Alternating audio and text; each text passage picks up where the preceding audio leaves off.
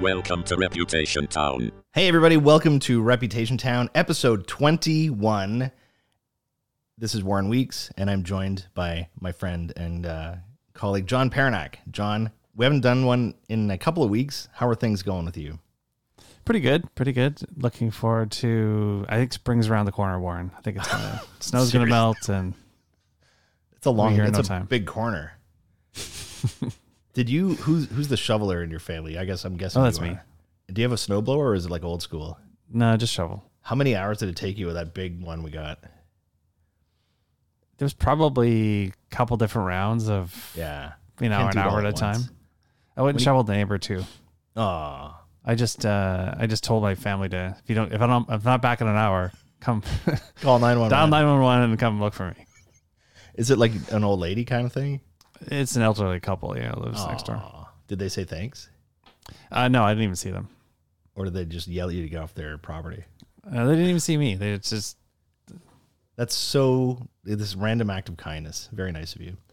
Anything going on in the off-topic banter area? Again, I feel like we haven't caught up. The only time I see you is on these podcasts these days. That'll change. I feel it's interesting. I feel like election fever is about to begin, even though it's still like 5.5 months away. I think it's going to be a very, very election-centric spring in Ontario. Care to make a prediction? I know you love. Yeah, no, I think the existing government will win again. I think Doug Ford will win again. Oh my God! Did we talk about him with the little shovel? I can't remember. No, but you and I were talking offline about it. Can we do a little bit on that? Because sure, go ahead. So again, nonpartisan. I'm like, no, it's just whatever. But you see these things take place, and he was missing in action for months. He made this decision. What was it? Protect the king. Get him out of and a bunch of the premiers did this. They got out of the public eye and they went away, letting the medical people take the kind of heat for the continuing mistakes and errors in judgment and everything else. And then we had this big snowfall in the Greater Toronto area. Like, I don't know, like a couple of feet. It was pretty big. And it took me about 4.5 hours to shovel. And then you see him on the news everywhere with this little shovel. And first of all, such a contrived PR stunt, right? It's just so, hey, guy, folks, buck a beer with my shovel. But then people started making fun of, like, first, the shovel itself. It looked like one of those ones that your kid goes to the beach with, this little weird shovel. And then the way he was shoveling was, usually you shovel, like you push it in front of you and you scoop it over a snowbank. And he was kind of like, he looked like he was curling or something. He had this thing and he's like scooping it between his legs and pulling the snow in. It was just kind of weird. So, and he took a lot of heat online from people, just like very opportunistic for him to pop up and be shoveling one car out in a province of 15 million. Anyway, so that was kind of funny. Yeah, but that's totally on brand for the guy. He's the guy who's there to help your neighbor shovel out. You think his base likes that? I do. I think generally speaking, people online who are making fun of him over the shovel, like, are the kind of people who are just not going to be interested in him in the first place. So, but like, is this the best use of this guy's time? You know what I mean? Like, great, you're shoveling someone out. That's nice. Like, you shoveling your neighbor's driveway and not telling anybody about it is 1,000 times better than him calling all the media and having his PR person videotape this shoveling out one car while there's a pandemic going on. You know what I mean? Like, shouldn't you be doing something a little more strategic? Well, I know, but if you applied, kind of ruthless logic to government, you'd say, well, we'd probably be better off if most people stayed home from government and did fewer things to screw things up.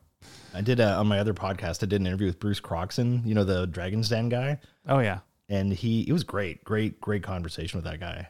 And we talked about politicians a bit. And while he was very diplomatic, he said something like, "It's not a profession that attracts the best and the brightest." And I think that was about as accurate as you can get. There's some really great people in that line of work, but there's a lot of doofuses also. Oh, no question. All right. So anything else off brand or off topic you want to riff on? Or no, we have lots to talk about today. So let's dive in. Okay. So first on the agenda today is the All In podcast. And I listen to this religiously. I think you do as well. I do, yeah. And then they're into like, I think 65, 66 episodes. They've got quite a following, I think over 1 million listeners. And it's basically this group of very wealthy dudes, venture capital, California types who get on there and they talk about, venture capital and business and investing and their own companies. And just, they kind of, they also rip on each other, which is kind of the fun part that I like. And it reminds you of like us at the hockey pool or something like that. Guys just kind of like tearing a strip off each other and like give it as good as they can take. Anyway, last week, 2 weeks ago, they got in one of the podcasters, Chamath Palihapitiya, got into some hot water with some comments that he made. Do you want to kind of just give a little overview of the story? Sure. Interesting guy too. He and his family originally emigrated to Canada from Sri Lanka. And then he went to, I think, University of Waterloo and then ended up working at Facebook. And I think that's where he sort of made his initial fortune there. Mm-hmm. But they were in one of the hosts raised the issue of the human rights of the Uyghurs in China and how, all accounts are they're being oppressed is probably the friendly way of saying what's happening to them. And Chamath spoke up, and the point he was trying to make, and by the way, I should also say that he's a very progressive guy. Like, it's pretty clear, as much as he is like a businessman, he's very progressive in his politics. But anyway, he sort of interjected and said, like, nobody cares about the Uyghurs.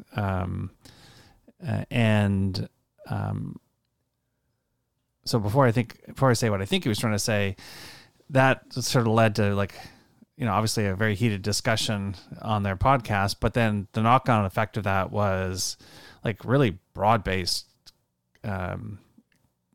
criticism. And like the guy is part owner of an NBA basketball team, and he's on the board of a lot of companies like Richard Branson's space company, and just it goes on and on. Anyway, he was being called out by the White House and like you name it for that comment. And huge, like he basically they tried to cancel him in that week. He was getting just inundated with messages, and we've seen this kind of thing play out. And we've talked about a bunch of these people. So they say something inappropriate or that the public doesn't like, and then people jump on them, and the person is effectively canceled. I had heard the comment in the first. I think you might hear some cats in the background. Sorry, guys. I heard the initial comment on the podcast, and you're cleaning up, doing housework or whatever, and you're listening to a podcast, and I remember thinking, oh shit, this sounds a little blunt. And then I'm like, these guys. One thing they do is they're all extremely wealthy, and I think that buffer gives them the ability to kind of say what's on their mind. And everyone, you're in different moods and things like that. But the comments were, he just got dumped on that week, and I didn't really hear anything, and I missed kind of the news about him until the following week. And the podcast began with he just got into an apology right off the bat, and they had this whole discussion about it. And that, from a reputation management standpoint, there's a lot of interesting factors here. But how do you think that they handled it with the apology? Because it kind of seems to have gone away now. It did. So I think there's two parts to it, right? There's the part that Chamath did himself, in the statement he delivered. And then there's the sort of broader backfill that the other co-hosts on the pod did to support him. His comment, his apology was straightforward, and really what he was trying to say, and I think this is the point that I took away from what I heard the original conversation, was he's a very progressive guy, and he's the first one to talk about the effect that the pandemic's having on children, and like he's very thoughtful in that way. And I think what he was trying to say was that, look, there's a lot of other problems that are closer to home, and there may be people who are paying lip service to what's happening with the Uyghurs in China, but in reality, there's not a lot of people who think much more than that. Like, there's not a lot of people out there taking really substantive action to do things to deal with the plight of these people. And so his idea was that we got other things we should be focusing on, or that I'm focused on. And to your point, like he said it in a really flippant and blunt way, and I think that's what got him into trouble. So I think his opening statement was like laid the track on, you know, where he comes from as an individual, what he believes, and, you know, sort of was very, I think, well written by his PR team and probably legal team. What did you think? Mm-hmm. I thought, I was taken aback by the apology because I had forgotten. I have to say, I heard the podcast. I thought, wow, that sounds a little kind of offensive or slightly, you know, it sounded like a dangerous comment. And I think I got the intention. He was basically saying, look, the world is basically on fire right now, and this is a problem so far away, it's very difficult for people to care about it. And I think his point was even that the people who were trying to cancel him on Twitter and on social media, those people are all, not all, but a lot of them are just virtue signaling and trying to say like, oh, look how great we are and look how terrible he is. But meanwhile, they're not doing anything either, and it's probably not a big issue for them. And so I don't know the guy. I don't think his intentions were malicious, but I found it interesting that you know, we've seen a lot of situations in the past couple of years where if something like that took place, the person at the center of it would feel so much heat and so much pressure that they would leave. Like he would have quit the podcast. They'd have a statement. He'd be off this board, off that board. And we didn't see that in this case. And again, I don't know. There's a bunch of different factors. I don't think it's one thing. But I found it interesting that he, you know, because they asked him online, like, what did you think of all the comments? And he's like, I didn't really pay attention to that. Like he tried to insulate himself from that as well. And I think that's a huge, like, there's part of our brains when someone, I've done some counseling with people from a media relations perspective who've been in situations like this on a smaller scale. And you might have 84 positive messages, and if you have 3 negative ones, those are the 3 that just you obsess about and are really, really difficult to deal with. And so I found it interesting. Like maybe there's a lesson in there for people, again, as long as you haven't done something awful. If the world is trying to cancel you, I thought there were some lessons in there. Like, first of all, turn off your Twitter feed. Like, don't look at the negative comments, and then look at it through a historical lens as opposed to a 24-hour lens, because I think a lot of people in that situation would have felt the pressure and caved. And I thought it was interesting that he didn't. And, you know, do you think this affects him 5 years from now, 10 years from now? Do you think this is going to be the first thing in his Wikipedia page, or is this going to just go away in the fog of history? Oh, entirely the latter. Well, so, I think it's yeah, you know, sort of a speed bump. What do you think? I agree. I think there were some like lessons in here in terms of companies, leaders, businesses. If you get yourself in a little bit of trouble, don't overemphasize the negative. And again, you know, the apology I thought was they didn't even start. They just boom right into the apology and kind of addressed the elephant in the room. And the takeaway was, and maybe this is a little bit of a PR spin, but they're basically saying like, look, you know, because of a result of this, people are talking about it now. And maybe that helps, you know, so that was maybe putting lipstick on a peg a little bit is the old expression, but maybe they're right. But I thought there was, from a reputation management standpoint, I thought there were some interesting tactics in there in the way that it was handled. And the other question is, can you cancel a billionaire? Can you cancel someone who doesn't rely on the system for their income? I guess you can deplatform them or demonetize their videos, but ultimately, is there such a thing as too big to cancel?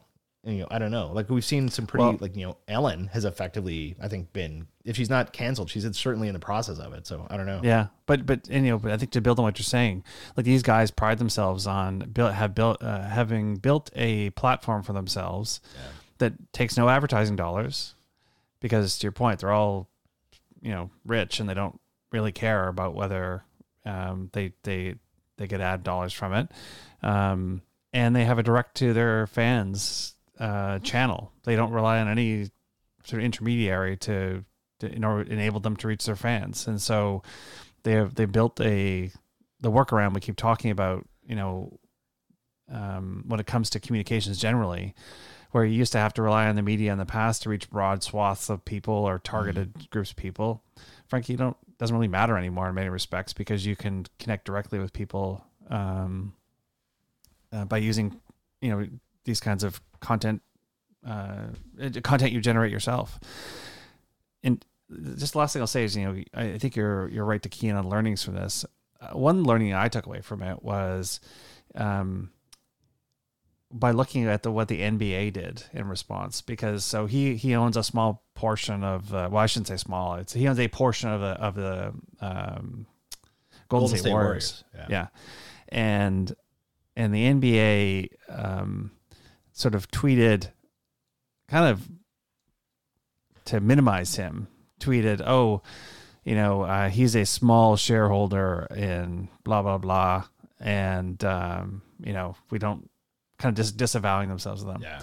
But I thought, this is a great example of how, especially with organizations that you're affiliated with, when it comes to your reputation, you can never really expect to rely on anyone to back you up there unless you've done the work yourself to make sure it's there. Because here's an organization, the NBA, that is basically saying, oh, he's not being sensitive enough to the plight of the Uyghurs, and so we're going to minimize him and belittle his role in our organization.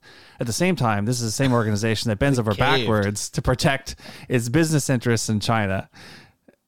So it's like, well, anyway, it just the NBA does not have your back, basically. No, they do not. At least we know where their loyalties are. The almighty dollar. The almighty dollar. That's right. Okay, so you had an Anne Frank story that you wanted to bring up as well, and I have to say I haven't had a chance to dig into this, but it's kind of interesting. So why don't you just bring us through it, please? Okay, so it's a really quick one, but I think so. As I've said before, history, more than a little history obsessed, and especially when it comes to World War II. So I saw this story, and it got to be a pretty notable one internationally because 60 Minutes talked to the quote unquote team who did this research. And basically what it was, a FBI agent, a retired FBI agent, and a bunch of historians who looked at the history of Anne Frank. As people might remember, she was a teenage girl who died in one of the Nazi concentration camps in 1945 at 15 years old, after hiding out in Amsterdam in a building there where her and her family were being hidden. And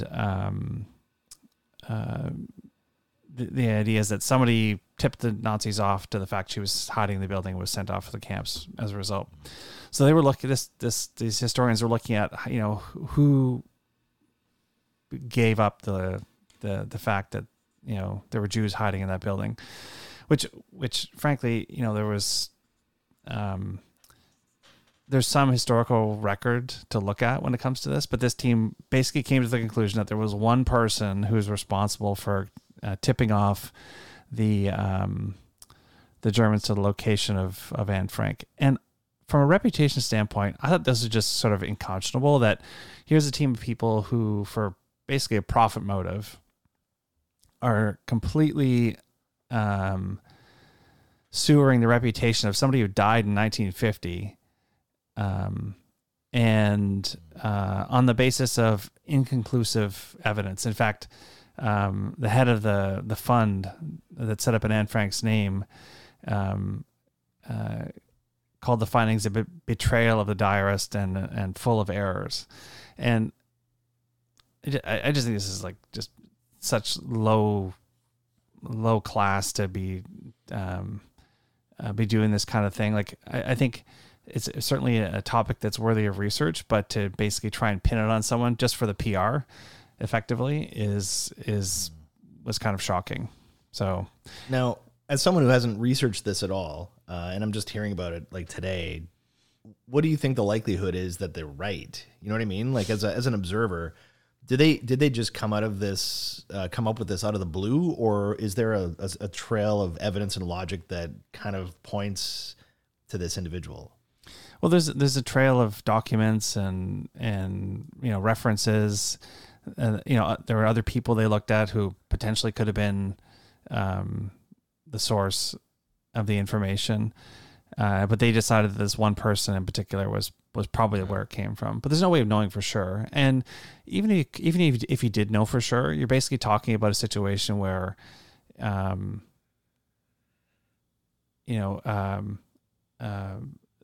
the army is basically saying to you, give us the location of where people are hiding, or, you know, you're going to be off to the next train yourself. Mm-hmm. Like, I don't know. I just think it's really unfair what they did. And like this guy has a family who exists to this day. And, you know, I can't imagine what kind of pressure that's been putting on them. Well, they can sue, I'm sure. Possibly. Anyway, just interesting reputation note that had a historical reference I thought was worthy of some discussion. The thing that it brings up is that's kind of interesting is like, you think that, I don't know, like maybe stupidly, you assume that when you die, you're done with your reputation. You know, that's it. Like whatever you did, good or bad, that's it. And now, you know, you can go through someone's tweets or YouTube videos or whatever, you know, with Anne Frank, you know, diary. But you had this stupid assumption that once you're dead, it's over. But now, like they're going after a guy that died like 70 years ago. It is. And what does his family do? Oh, go ahead. I was going to say, what does this family do? They hire their own team to counter? Yeah. Like, who has the money? Someone else. It reminds me of seeing, like, I don't know who it is, like, but Fred Astaire or whatever in a vacuum commercial. You're like, oh, geez, can we let the guy, you know, rest in peace, please? Like, I'm not sure he would have signed off on that. No, exactly. But how long till we're going to see, like, this is something that actors have to look into now, like, their rights after their death. Like, Arnold Schwarzenegger could be dead for 20 years, and they can do a brand new Terminator movie with him, with complete, like they can do all the dialogue and all the action. They don't even need him anymore. And so that's something that I think a lot of these people are building into it really brings in that reputation piece into, like, I had never, I just assumed that once you're dead, your reputation is set. And this is, it is kind of disconcerting from that regard. So, I don't know. Yeah. No, for sure. So, trucker convoy, the, whatever you want to call them, a lot of different names for these folks who have traveled across, and they're clogging up Ottawa right now. And specifically, I think what I wanted to bring up about this one was with respect to the Terry Fox statue. And so I had seen something, we're recording this on Monday, had seen something Sunday night that the statue of Terry Fox in Ottawa, in downtown Ottawa, just not too far from the Parliament buildings, had been, what did they call it, desecrated. And I'm thinking, oh, geez, like what, you know, and so they had put basically like an upside down flag and like a sign in his hands or something like that, which is, again, you don't mess with Terry Fox. Okay. And I found that, and it blew up on Twitter, and people are always looking for these little polarizing moments. And for all, like, I don't know who did it. I don't know how it was done. There's thousands of people there. It could have been just some bonehead who did it. Like, you know, it could have been, anyway. So the comment that I wanted to bring up was the handling of it, right? And so the Terry Fox Foundation, they're at Terry Fox Canada on Twitter. They have a photo of the statue with nice cloudy sky behind it. And they say their only reference to it is this: the Terry Fox Foundation is proud to continue Terry's mission of funding cancer research. Terry believed in science and gave his life to help others. Thank you to all of our supporters who help us work toward realizing Terry's dream of a world without cancer. And that was sent out yesterday afternoon and has like 38,000 likes at the time. And so didn't refer to the ne'er-do-wells, didn't refer to the political issues, didn't refer to any of that stuff. It was, and I saw a lot of people commenting online that it was a very high road approach to this kind of lowbrow situation. You have a couple options, right? Do you get down in the mud with them, or do you keep it high? And, you know, you see a tweet, you never know who put it together, who the team was, but I'd like to applaud the individual that did that, because they kept it classy, and I think that's more in keeping with Terry Fox's memory. And my understanding is that there's a ton of donations flooding into the foundation now as a result of that. So what was your read on the whole situation? So I don't disagree with that, but my reaction was I hadn't seen what the protesters had done, and so when I saw the Terry Fox tweet, I was kind of like perplexed. I was like, why are they sending this out? I don't understand what sort of prompted them to say this today on the weekend, you know, out of the blue. And so then I, you know, went back and, you know, took a look to see what was happening. And I don't know, like I'm a bit torn, because I agree that don't want to get down in the mud and, you know, lower the organization to that level. And so it worked, because obviously it was designed to respond to the journalists who are looking for what does the Terry Fox Foundation have to say. If I was going to do anything differently, I might have made some oblique reference to how, we don't support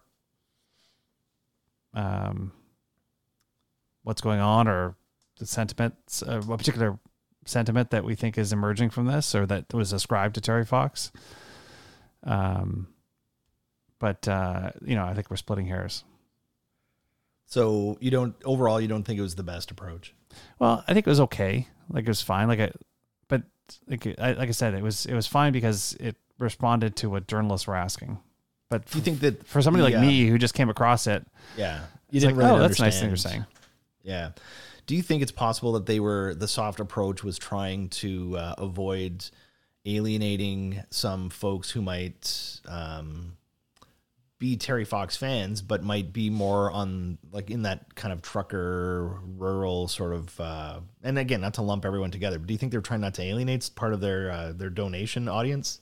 Yeah, for sure. But I think you can probably do that. You can still do both things. You don't have to it's not a binary situation, right? Where you either taking the completely disconnected sort of high road or getting down into the weeds with them. I think there's a middle option there they could have pursued. Because I think you're right. I think, they want to basically not be putting the organization in some sort of polarizing context where all of a sudden, you're wearing this and you lose the support of a big chunk of Canadians. And it must be fun in Ottawa right now. I have some friends there, and I've been tweeting with them, said it's actually kind of scary what's happening, and just the gridlock, and people aren't able to get to hospitals and things. And you probably saw stories about the soup kitchen, or the sort of getting raided. Like that's just terrible stuff, and might be a very small number of people, but it's casting a very, very negative light on the whole thing. Yeah, agreed. Well, you know what? Like, I don't know how many people actually showed up, but anytime you get thousands of people together, there's going to be a bunch of yahoos, regardless. So it just seems that maybe there was a higher proportion in this protest. You know what's more interesting to me is the amount of media coverage these guys got. Oh my God, crazy! The Unbelievable. They're like reporting on the scene, and Elon Musk was tweeting about it. Yeah, and they're saying 50,000 trucks, and I saw some drone footage. Yeah, there's a couple thousand people. It's nothing like what they said it was. Oh God, so. Like, you wonder why did some of these news organizations not send someone out, say, look, go get a drone, fire it up, and like get a read on how big this thing is. And it just, is this a function of smaller newsrooms, smaller budgets, everyone's working from home? Maybe maybe we're just taking their word for it. But this is one of those ones where I think they really oversold it, and they got millions of dollars worth of media coverage for this. And I'm not really sure that it was warranted, given like, of course it's disruptive and there's a bunch of trucks, but it was nothing. It was a fraction of what they had kind of said online. Oh God, yeah. It's one of those things where actually the media's coverage of it helps perpetuate the narrative that the organizers are trying to pursue. And as much as they, say, oh, we hate the media, they have a kind of symbiotic relationship there. Yeah. I'm equally upset about the guy, or someone, I guess it was a guy, who whizzed on the war memorial. I know. Did you see that in the snow? I did. Yeah. Unconscionable. And you know what? And like, we were talking about that on the weekend, and I go back to that sort of saying, never attribute to malice what can be ascribed to incompetence or stupidity. And I think it's probably that, but it just, obviously there was a lot of disrespect shown to a lot of people in Ottawa, and continues to be. Yeah. Okay. Final one we have for today is and of course, anyone who's follows the show must know we're going to talk about this. We're save the best for last. No, before I do that though, I want to say we also have no ads on this podcast, but for a completely different reason. And I have to say too, just before we jump into the live, we're talking about Joe Rogan and Spotify. Before we jump in, how you feeling about the intro music and the logo? We're 21 episodes in, 1% of podcasts make it this far, so we've hit that milestone. How are you? I gotta say, it's driving me crazy. We need a brand refresh. we need a brand refresh. Okay, so all right, so why don't we? Okay, we'll talk offline about that. But Yeah. I'm glad you agree because it's I liked where it was in the beginning, and we're kind of building this thing, but it just We're maturing as a podcast. we're maturing. Yeah, we're like a teen. We're now in podcast years. We're teenager. Okay, so Joe Rogan and Spotify. I don't even know if we need to give context on this. I think everybody's aware of what's going on. But Neil Young was the one who was the catalyst for this, basically saying, I don't want, you can either have Joe Rogan and his podcast, or you can have Neil Young's music, but you can't have both. And so Spotify pulled Neil Young's music off the platform, which he doesn't control anymore. Well, I was going to say, I think he deplatformed himself. Like he asked for his music to be withdrawn, right? He said, well, he asked for, I believe that he said, either take off his or take off mine. And they said, well, we're not taking off his. And so he said, well, take off mine. And then Joni Mitchell did the same. And then a bunch of other artists are, and I saw, I think it was James Blunt. Did you see his tweet yesterday? No. He said, if you don't take Joe Rogan, like I'm paraphrasing, but basically, if you don't take Joe Rogan off Spotify, I'm going to continue to publish music on Spotify. So it's kind of a good sense of humor. But people are going crazy about this. It's been trending for days and days and days, and it seems to be getting bigger. And there hasn't been much of a reaction from, well, we didn't see anything from Joe Rogan until last night. And I haven't even seen the video. I saw that it came out and I kind of read excerpts of it. But it seems to be interesting. Like what happens next? Like what if Taylor Swift or Billie Eilish, you know what I mean? Like what if an artist of that magnitude who make a ton of money from Spotify and are these huge brands, what if they jump on this bandwagon? Why are people doing this? Debates about censorship, and is this having the desired effect? Some people argue that Joe Rogan's becoming bigger as a result of this, getting more coverage, more attention, more eyeballs, or more eardrums, I guess, than eyeballs. What's your take on? We haven't discussed this at all, so I'd be fascinated to see what you, because as I'm watching the story, I'm like, oh, I can't wait to talk to Paranak. So I think you hit the nail on the head. Like the whole Neil Young thing is it's kind of a sideshow. I think what matters is does that engender any kind of broader desire from bigger stars to want to say, oh, I don't want to be on this platform.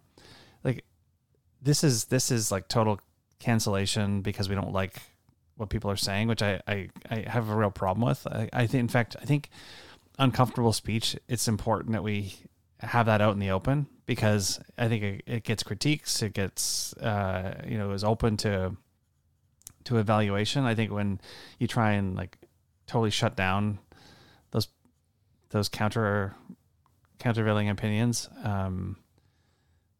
that can be really problematic. And I don't think that's a good thing. But it speaks to like, what is Spotify though? Is it a media company? Is it a platform for speech? Like, I think from a corporate standpoint, the core that's the core thing they're wrestling with, and they have to try and find a way. Now, they announced a bunch of stuff that Rogan talks about in his video today. He published on Instagram that they're going to do to provide, just some sort of flags around content that he produces. Like a warning label. Yeah, some warning labels. And hopefully that'll be enough from a company standpoint to, settle down any concerns among other artists. But this is a broader thing. Obviously, a lot of organizations are facing Twitter and Facebook and all of them. Did you see the tweet from Edward Snowden about this? No. What did he say? I can pull it up. See, the thing that, so this actually started before, because so Rogan did a bunch of podcasts with doctors and they talked about COVID, and it also started with he did a podcast with Jordan Peterson recently. Yeah. Last week. Yeah. Where they talked about race and things. Yeah. And like at the end of the day, like a lot of the stuff that gets talked about in these conversations that Rogan has is just like dumb. Shooting the shit. Like it's just stuff, and it's just like the like fine, whatever. Like people can have dumb conversations. Like that's not a big deal. where people got really animated was where he was talking to these doctors and they felt like the doctors were sharing misinformation. Yeah. But as we've seen throughout the whole pandemic, what is valid information one day becomes, our thinking has evolved and the science now says something else. And so it changes. And so like, there's no static point of reference here. And so how can you really say like unless you're like talking about some like crazy, I'm going to like, yes, inject yourself with bleach kind of stuff, which is obviously demonstrably false. Well, they canceled that guy too. How do you say, you can't be talking about, these different scientific points of view?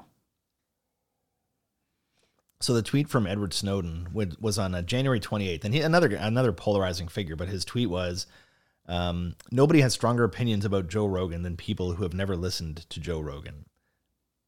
And then he follows it up with one. Have you seen the logo, right? It's him with this crazy eyeball, and he's got this bananas look on his face, and it's all like orange and red. He says, just look at the logo. What part of this primes in you just look at the logo. Which part of this primes in you an expectation of reliable medical advice? And I think that the first tweet, though, had 214,000 likes. And so it's interesting that it's just,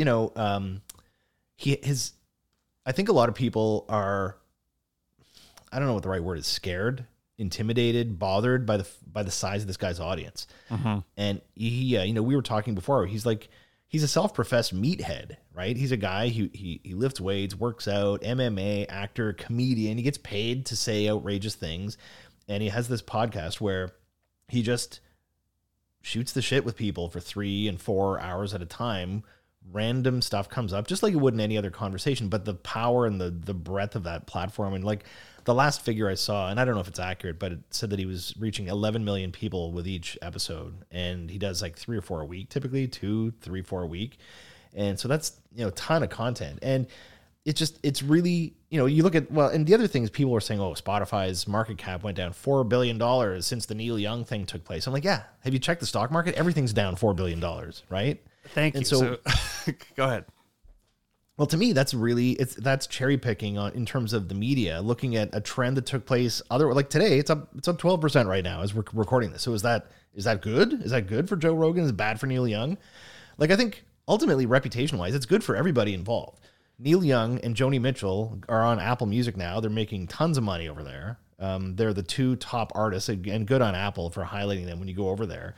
More people are talking about Joe Rogan. It's got to be a win for him. Spotify ultimately is trying to corner the audio market, and you can say a lot of things about them. Like, I don't know, if you know about the model of how they pay their artists, it's terrible. It's really, there was Alan Cross, a guy I got to interview, but a little over a year ago. He's like the CFNY, the voice of indie music.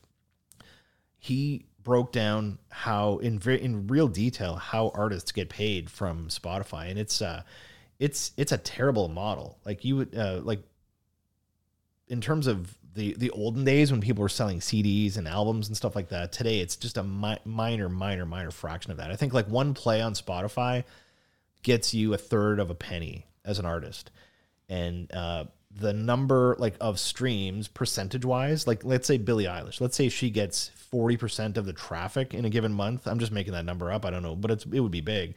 She would get 40% of all the subscription revenue. That's how it's split up. And so little artists have no chance at all, but they made this huge deal with him.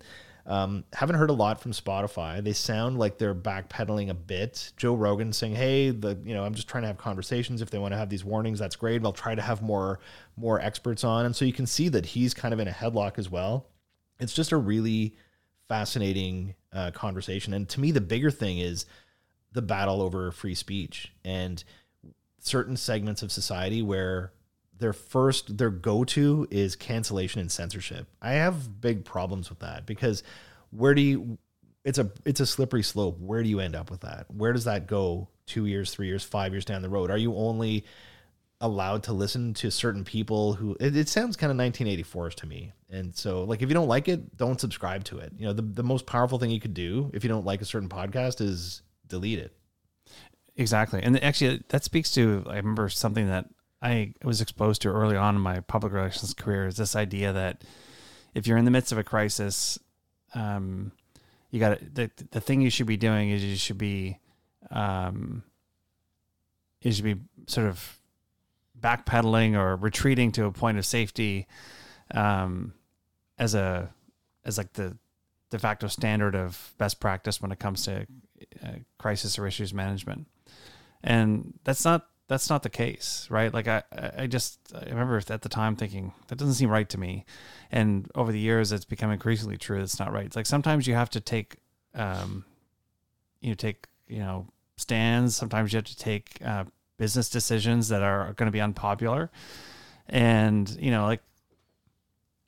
I think this is one of them where there's a bigger principle at work here, and Spotify can't just, backpedal to a point where it injures their business or whatever the case may be, right? Like deep, like they've invested $100 million in Joe Rogan, right? They're not gonna to back away from that. I wonder is there a way to undo that deal? Like, again, if you're the leaders of Spotify, they have to be nervous right now. Like the world is ganging up on them. It's possible that they could be left with Joe Rogan and a bunch of small bands. It's a bit of a hyperbolic example, but it's possible. Like that could happen, right? Sure. What's the tipping point? Is it Taylor Swift? Is it, I don't know, Bruno Mars? Is it The Weeknd? Like, these are names I'm just pulling out of a hat of popular artists right now. But at what point do they say, holy bleep, we gotta back out of it? It's like, is that possible? And then does Joe Rogan, probably gets his money anyway, and he goes direct to consumer, or goes back on Apple. I'm not sure Apple would even take him at this point. But the point is, again, is he a guy? Is he cancelable? The guy has untold millions of dollars. He has a massive audience, like bigger. The stat that always blows me away, it's his audience today is bigger than Oprah's at her peak. And she was just so massive, but people could see that on TV every day. And it's just, it's so ridiculous. So is he even cancelable? Well, I think anyone is, depending on what they do. But like, right? How would you cancel a Joe Rogan? Like, how do you make it, like, if he decides to host his own podcast on his own website, you don't think those 11 million people are still going to go and get it every day? Oh yeah, for sure. So is he canceled? Because I don't does he give a shit about the other people? Yeah. Okay. So he's not canceled. Like you can't cancel his voice. You can say he's in the canceled pile of people over there, and he can be like, you're naughty and you go in the corner, but he's still, you haven't affected him financially. You haven't affected his reputation. You've actually bolstered it with his key audience. It's interesting, right? Most organizations don't have that luxury. Like if you are, a journalist and you say the wrong thing, you're done. You're out.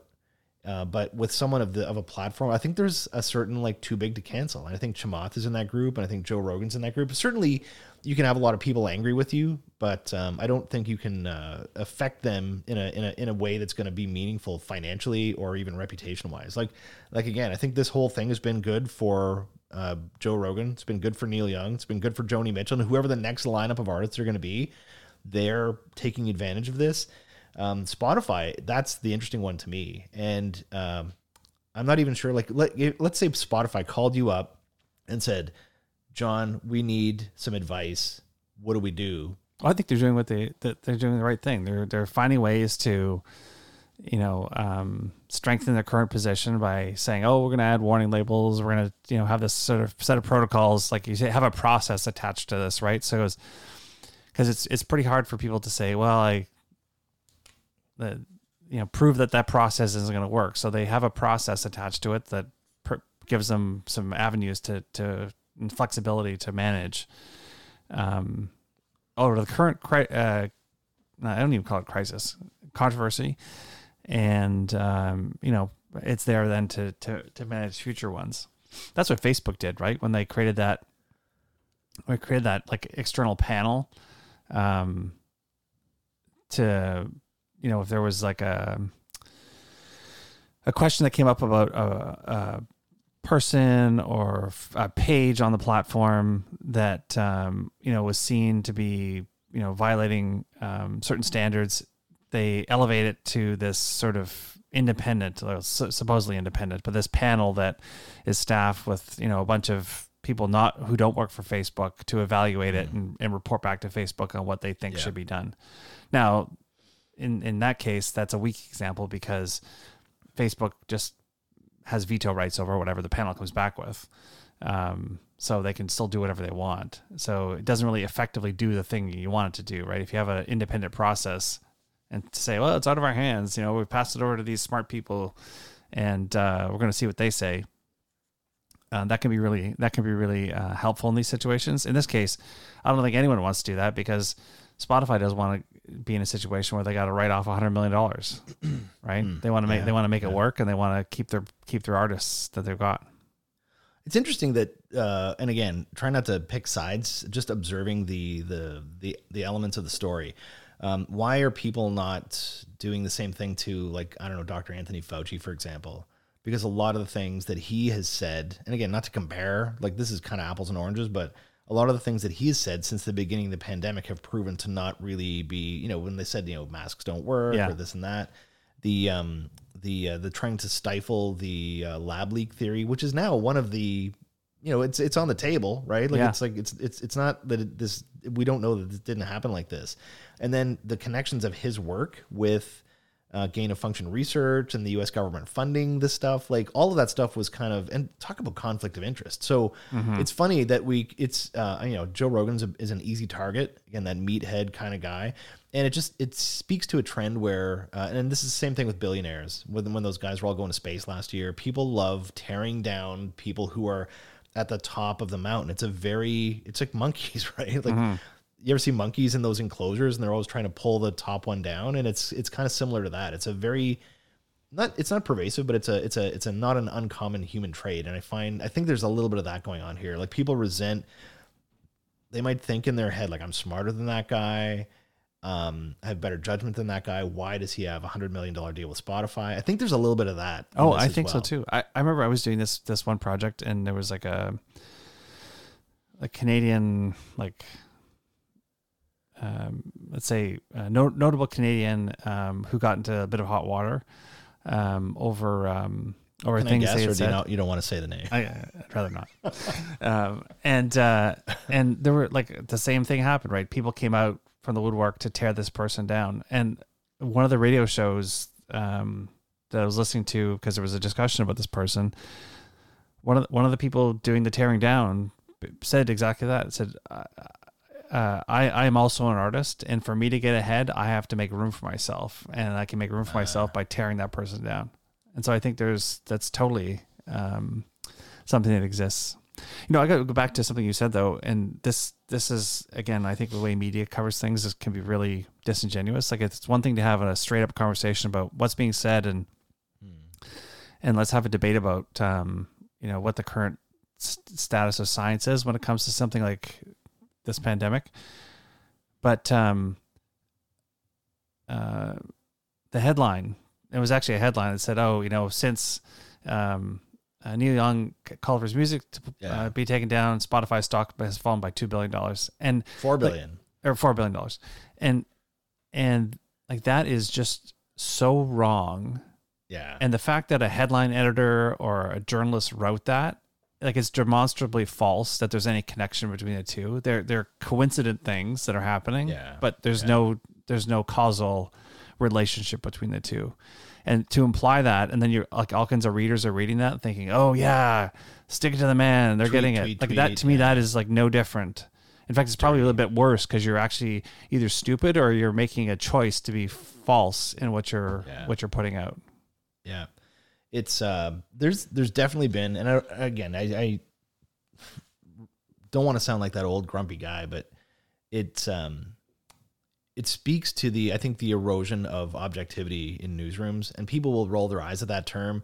It is very difficult to be objective. You has to be taught, and I think good journalists have that or had that, and I think they still do, good ones. But there's increasingly, if you look at the pricing model of journalism, just the way that the economics of it work is you get paid by eyeballs and clicks. The stories that get more clicks, get more eyeballs, they have software that links. Like, if you wrote a story and put it out and we got 3 new subscribers this week, they know that. And so there is, I think, just a human incentive to do this kind of stuff, clickbait, right? And it's terrible for everybody.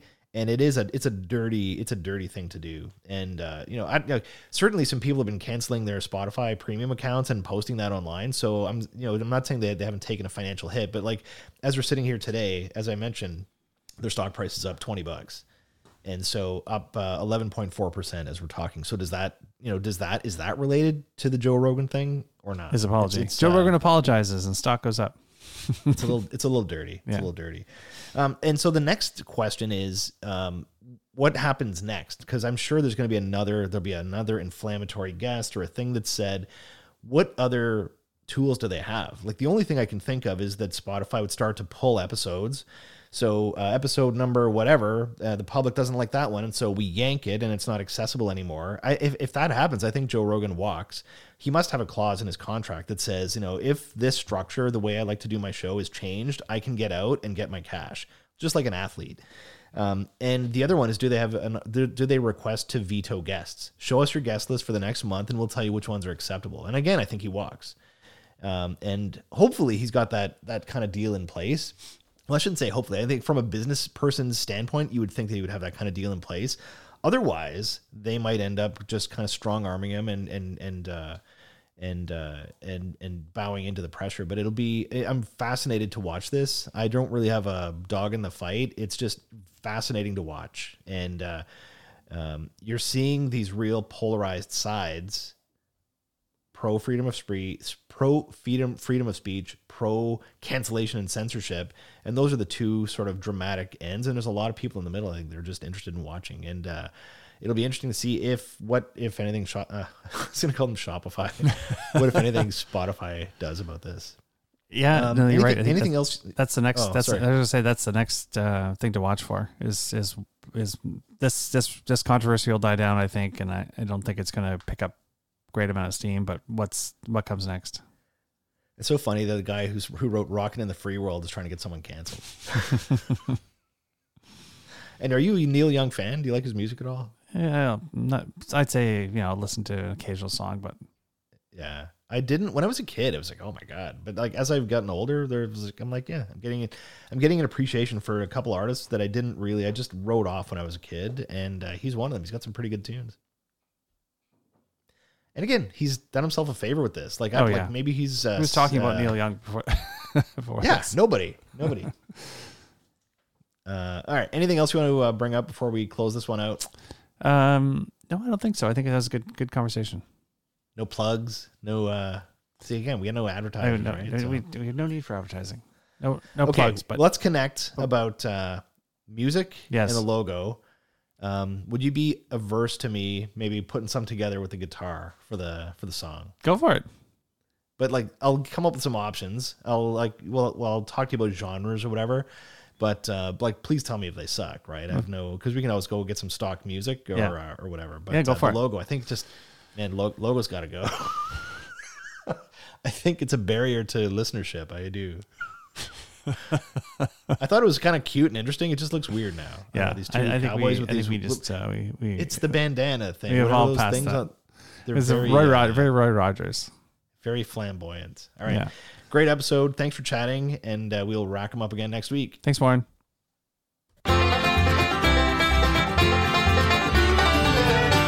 Thanks for stopping by. If you liked this episode, please rate, review, or recommend the show. See you next time.